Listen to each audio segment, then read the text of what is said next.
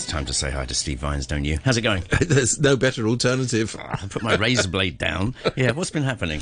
Well, I mean, we're agog. Are you agog? I'm agog. Yeah. There's a lot of agoggery going on. There's this sort of frenzy of excitement over tonight's this evening's launch of the what's it called, the Dialogue platform from the Department of Dialogue. From the Department of Dialogue. So it's 150 people chosen by ballot. 3,000, I kid you not, 3,000 of Carrie's best friends on standby wearing uniform, some of whom will have their identification numbers on, some of whom won't. And the chosen 150 will all be allowed to speak for up to 3 minutes, which is very lovely. And can I read out the results of today's consultation? It's not happening for a few hours, but I think I can... Steve, dialogue. Oh, God, I always get these words wrong. But I think I know the outcome because, hey, I'm brilliant. So here is the official government statement following it. The Chief Executive... They don't use my title for her, strangely enough, the Chief Executive in name only, but they use their own. The Chief Executive felt that she'd had a useful and constructive exchange of views with Hong Kong citizens. She looks forward to further dialogue sessions. Now, if that isn't the statement that comes out of this, stone me and all the rest of it. But I'm pretty confident that's where we'll be by about 9 o'clock this evening or whatever it is. Here is $20. Yeah, right. Let it rustle. That $20 says that somewhere in tomorrow's press release the word humbly appears. Oh, humbly. I'm not taking your bet because it's too easy. It's too easy. Put your money away. There you go. So anyway, that's happening. That incidentally, in case the listener had missed it, that will diffuse the situation. It will stop people coming out on the streets, and it will lead to the ultimate resolution of the riotous situation and the violence that's engulfing Hong Kong. Incidentally, on that thing of violence engulfing Hong Kong, if every day you step up to a press conference and say Hong Kong is engulfed in violence, and then people say, oh, I don't think I'm going to visit Hong Kong, do you think there might be some connection between those two things? I mean, it's extraordinary. They're blathering on about how awful it is nobody's visiting, while telling everybody that if you visit here, you're at least likely to be, smashed on the head by somebody wearing a black T-shirt. So I'm just wondering, maybe if they want people to come back to Hong Kong and stop cancelling all these events that are going on in Hong Kong, maybe they should just actually say that most of Hong Kong is perfectly peaceful.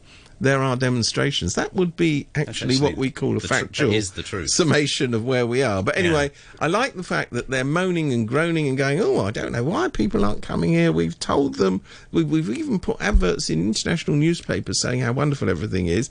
But that was on the same day that we also told everybody that the place is engulfed in violence. So, if you don't like it, don't say it, would be my little hint here. Which reminds me, did somebody actually take the cheese on that PR company thing? No, knowledge? Nobody would even tender for it. So, gosh, that big PR offence. Oh, there's always somebody. There's always somebody who'll take the money. But people with reputation, I think, have decided not to tender. Well, they've actually withdrawn the tender for this great PR push, global PR push. It really would cost them a lot of money. I mean, a PR campaign can't solve... Well, of course, a PR campaign can't solve anything at all. But, I mean, I thought it was very helpful yesterday to hear from Song Ruan from the Ministry of Foreign Affairs in Hong Kong, who said before the dialogue, if they make any concessions to the protesters, that would be blatant blackmail. I thought that was an interesting, helpful entry into discussion, saying, well, they can all discuss what they want, but we're not going to give in to the blackmail of agreeing to anybody. Well, on paper they have already, with the official announcement of the withdrawal of the bill. Well, let's see how all that works. And cancelling the fireworks. And I mean, very symbolic if you think about it. I don't think the protesters were actually demanding the cancellation of the fireworks. But you know what I'm saying? That's a sign of weakness on paper. Well, there's an even bigger sign of weakness, is that the flag-raising ceremony... This is where farce goes into high drive, and I always wonder about farce, because it is being devalued in Hong Kong. But they've decided that the flag-raising ceremony will be watched in the convention centre, and good luck with that, by the 1,200 dignitaries or whatever it is. So they'll actually watch a video of it going on outside. They won't even be there for the flag raising. Might as well just watch it on Skype. I was going to say, you might as well just say, catch this on YouTube. It's bound to be there as well. So that's what will be happening on October the 1st. Right. But what I was really interested in, all these statements that came out this week accusing the protesters of blasphemy. Oh, I haven't heard that. What's that? What's the deal? Blasphemy, in case you don't know. Blasphemy is actually means speaking sacrilegiously about God. Now, I didn't know that the Chinese Communist Party did God in such a big way, but apparently they do. Apparently, God and Winnie the Pooh are connected some way. I'll leave the listener to work out that connection all on their own.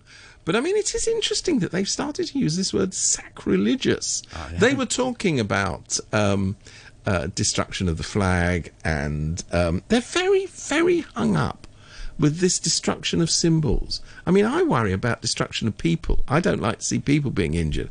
I don't actually think it's a fabulous idea to go down tearing down flags, but hey, that's just me. It takes quite a bit of effort as well. It takes a bit of effort, and, I just don't think that's a great idea. But anyway, that's what's going on. But I don't actually think that's as serious as people being beaten up. I don't think that's as serious as a legislator who was quite badly beaten up this week, as the reporter from Apple Daily who was sitting in a restaurant with his sister being beaten up while she was in there. I mean, these, to me, I think that's violence. I think that's what you call And there's always somebody who catches it on a dash cam. There's always somebody who catches it. So there's all that going on.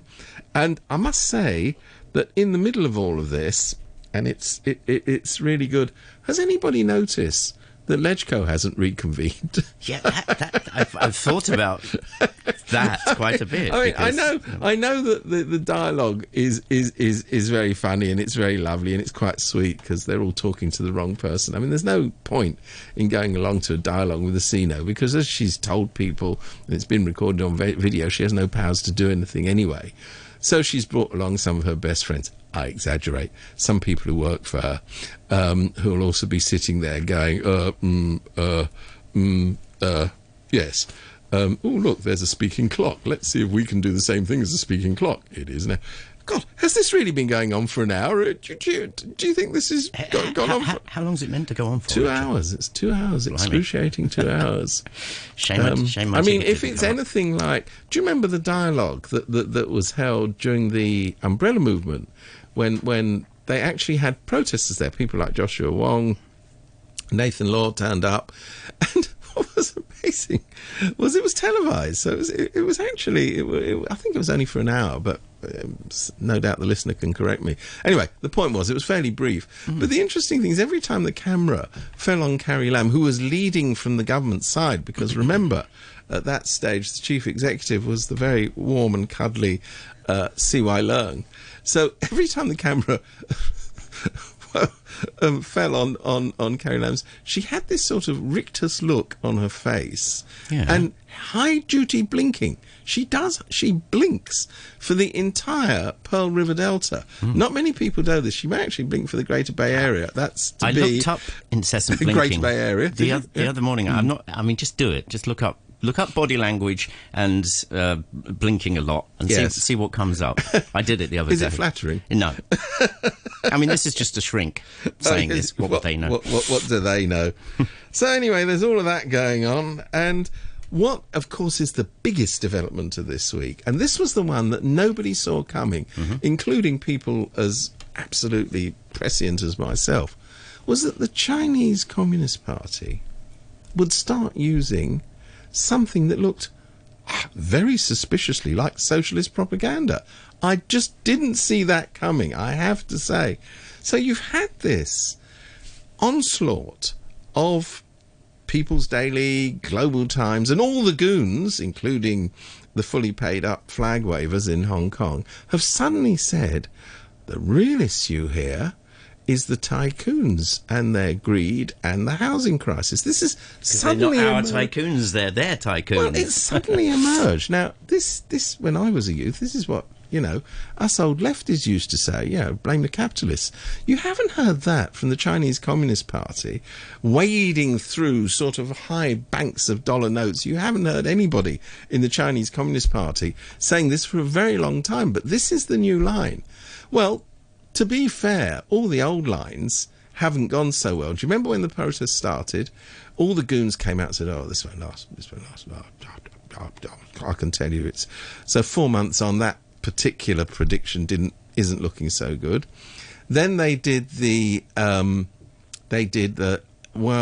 protests seem very well organised, so it's all foreigners. And then they said, well, it hasn't really gone away, but they kept saying we're going to produce evidence of this, and they come up with things like, Martin Lee met somebody in Washington, so therefore Washington is... Guilo with beard, seen in Chancery Po. Yes. So that narrative didn't really work. So here we go. We've got, it will go away. It's all the fault of foreigners.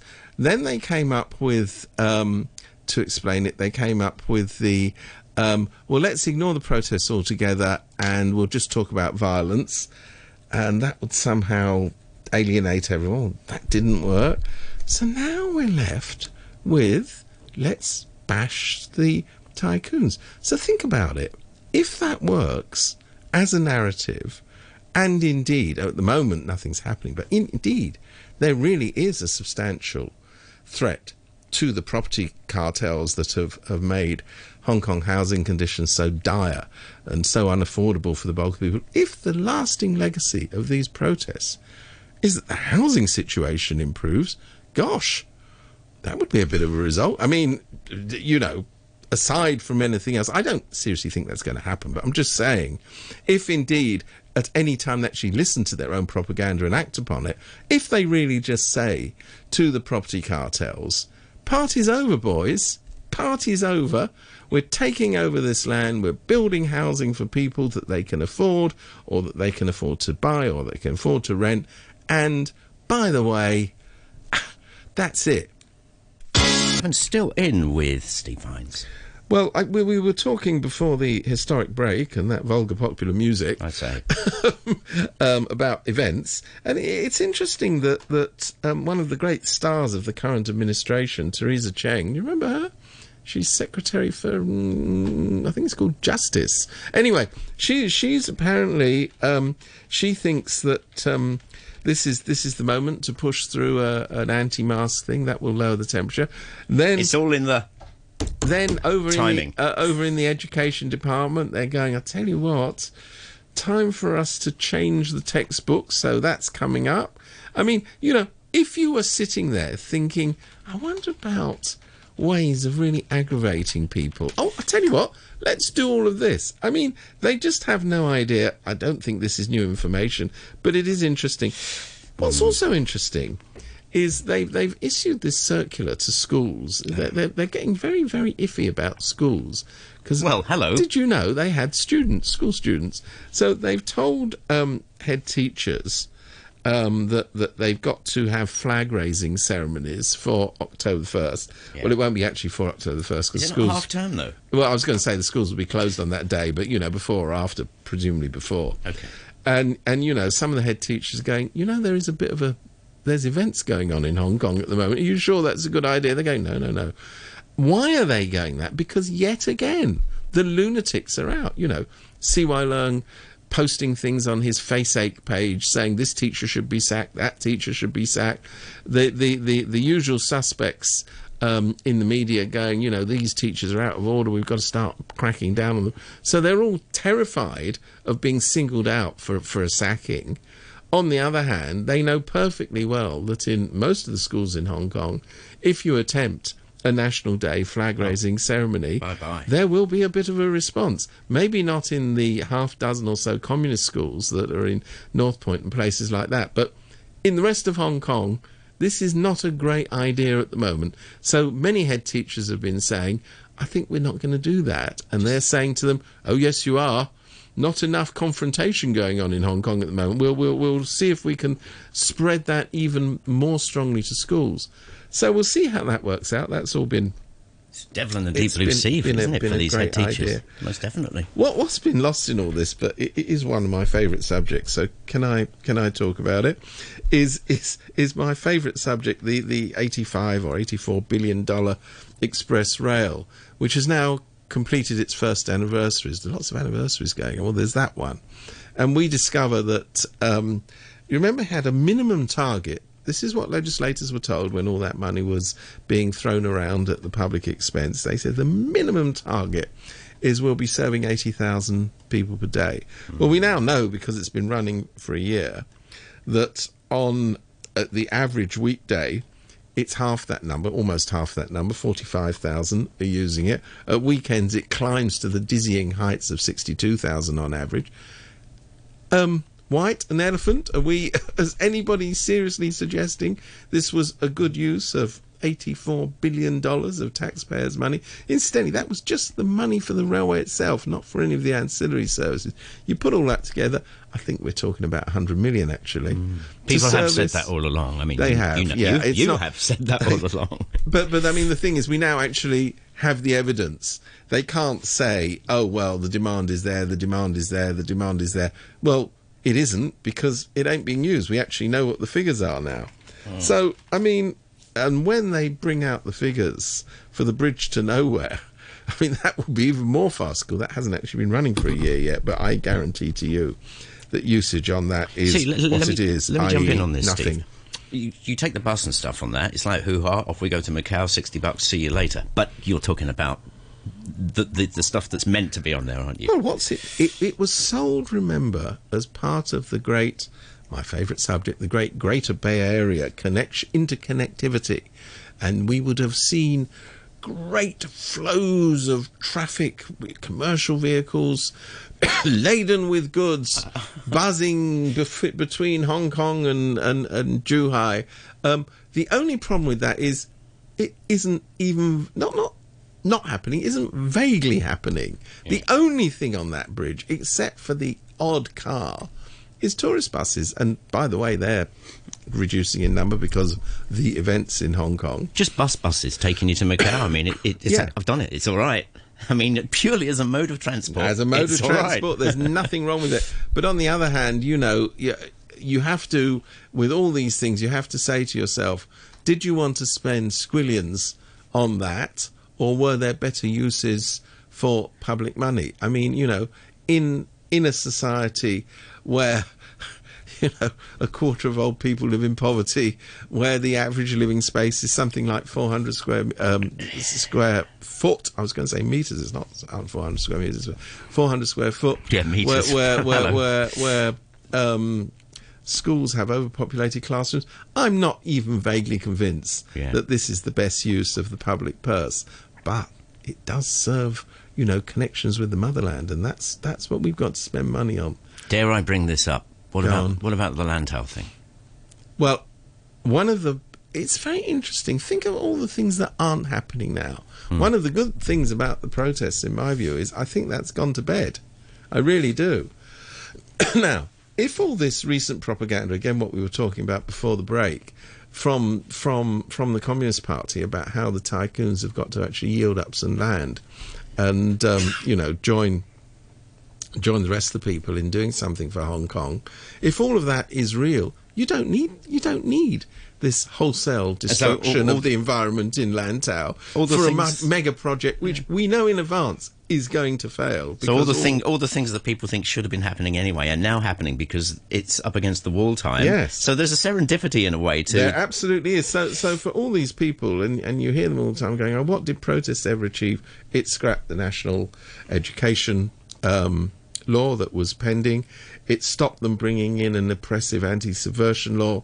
It's prevented the introduction of this very worrying extradition law. Yeah. And by the way, just on that, I can't believe that we don't hear more about... You keep seeing these images of poor old Meng Wanzhou, you know, the daughter of the founder of Huawei, who's been cruelly and arrested in Canada, and it's a blah, blah, blah for human rights. She's living in a luxury house. She's wafted to and fro from court in a chauffeured limousine. She's surrounded by more lawyers than I've had hot cups of tea. This apparently is this poor woman who's being persecuted by the Canadian authorities. What about the 2 Canadians that were picked up in retaliation in the mainland itself? We don't know where they are. They've been denied legal representation. They've had very, very, very limited consular access. I mean, it's compare and contrast. Why do you think people in Hong Kong are worried about the judicial system in China? Can't, for the life of me, understand why people have that irrational fear of it. But it is interesting. You've got it actually in black and white, this contrast. She has the benefit of a proper judiciary where everything has to be done in the open. I mean, I don't know what the outcome of these proceedings will be, but the fact of the matter is that while they're going on, she isn't in some hellhole of a jail or in some dusty hotel, which is what they often put people in administrative detention if they're foreigners in. Hotel suggests some form of luxury. I assure you it isn't. They're the sort of hotels that usually have their rooms rented by the hour. They're not actually designed for long-term occupation. So that will be the sort of place I assume these 2 Canadians are in. I hope they're not in some awful jail, but who knows? Yeah. And, you know, if their case comes to trial, they'll be found guilty because that's the system. That's the way it you goes, don't go to court in China to have a trial. You go to court in China to be sentenced. Let's wrap up with something about the pleas and requests from people in Hong Kong to other countries, particularly, of course, the States. So the SCMP did an article yesterday, Will Washington agree on a new Hong Kong Human Rights and Democracy Act? This one, I mean, there's so much info, but it seems to be getting some legs. Well, it's the only thing in the 2 houses of the legislature that actually has cross-party support. I mean, the bill is well, I would say, but the bill is simultaneously going through the Senate and the House of Representatives.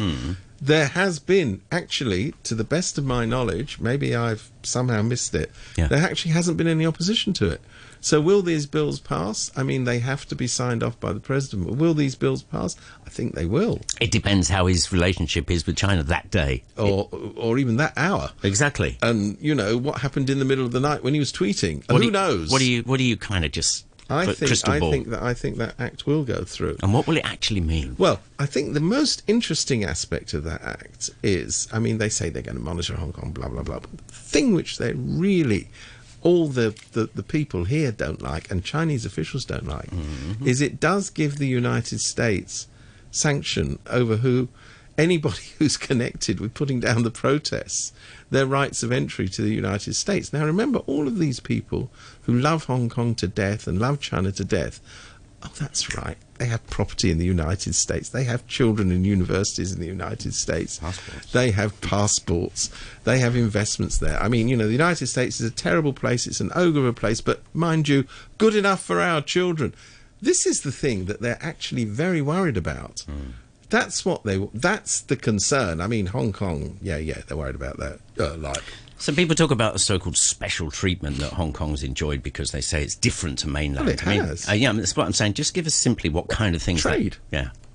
Hong Kong access to markets, open for business, you know, bilateral business relations, and of course things like visas. I mean, Hong Kong people have a different visa regime from that of people from the mainland. These things all matter. And, you know, Hong Kong, before all this happened, Hong Kong representatives going to Washington got a pretty uncontroversial response. Now, of course, they don't go. I mean, they're scared of their own shadow. You know, they keep whinging on about, you know, why do these pro-democracy people turn up in Washington? Well, the answer is, why don't you go if you think you've got a case? Why don't you go? I mean, there's nothing to stop them going there. There's Thomas Cook. There might be. Well, maybe don't take Condor Airlines, which is owned by Thomas Cook. That would be my tip for the day. Yeah. But other than that, you could go by Cathay. Remember, that's under tight control nowadays. No problems there. assuming they haven't sacked all the people on the plane that you're about to depart on. So, you know, you could go with Cathay. Apparently the planes are half full, so you could get a seat. Everything's half full. Everything's half full, apparently. I have been to the airport recently. It's not that busy, I would have to say that. So, you know, you could get there. You could probably, I think the Hong Kong taxpayer who can afford billions for bridges to nowhere could front up for a room in a hotel while Carrie Lam stays there and makes her case to Congress. But how many government officials have actually gone there to make the case for Hong Kong?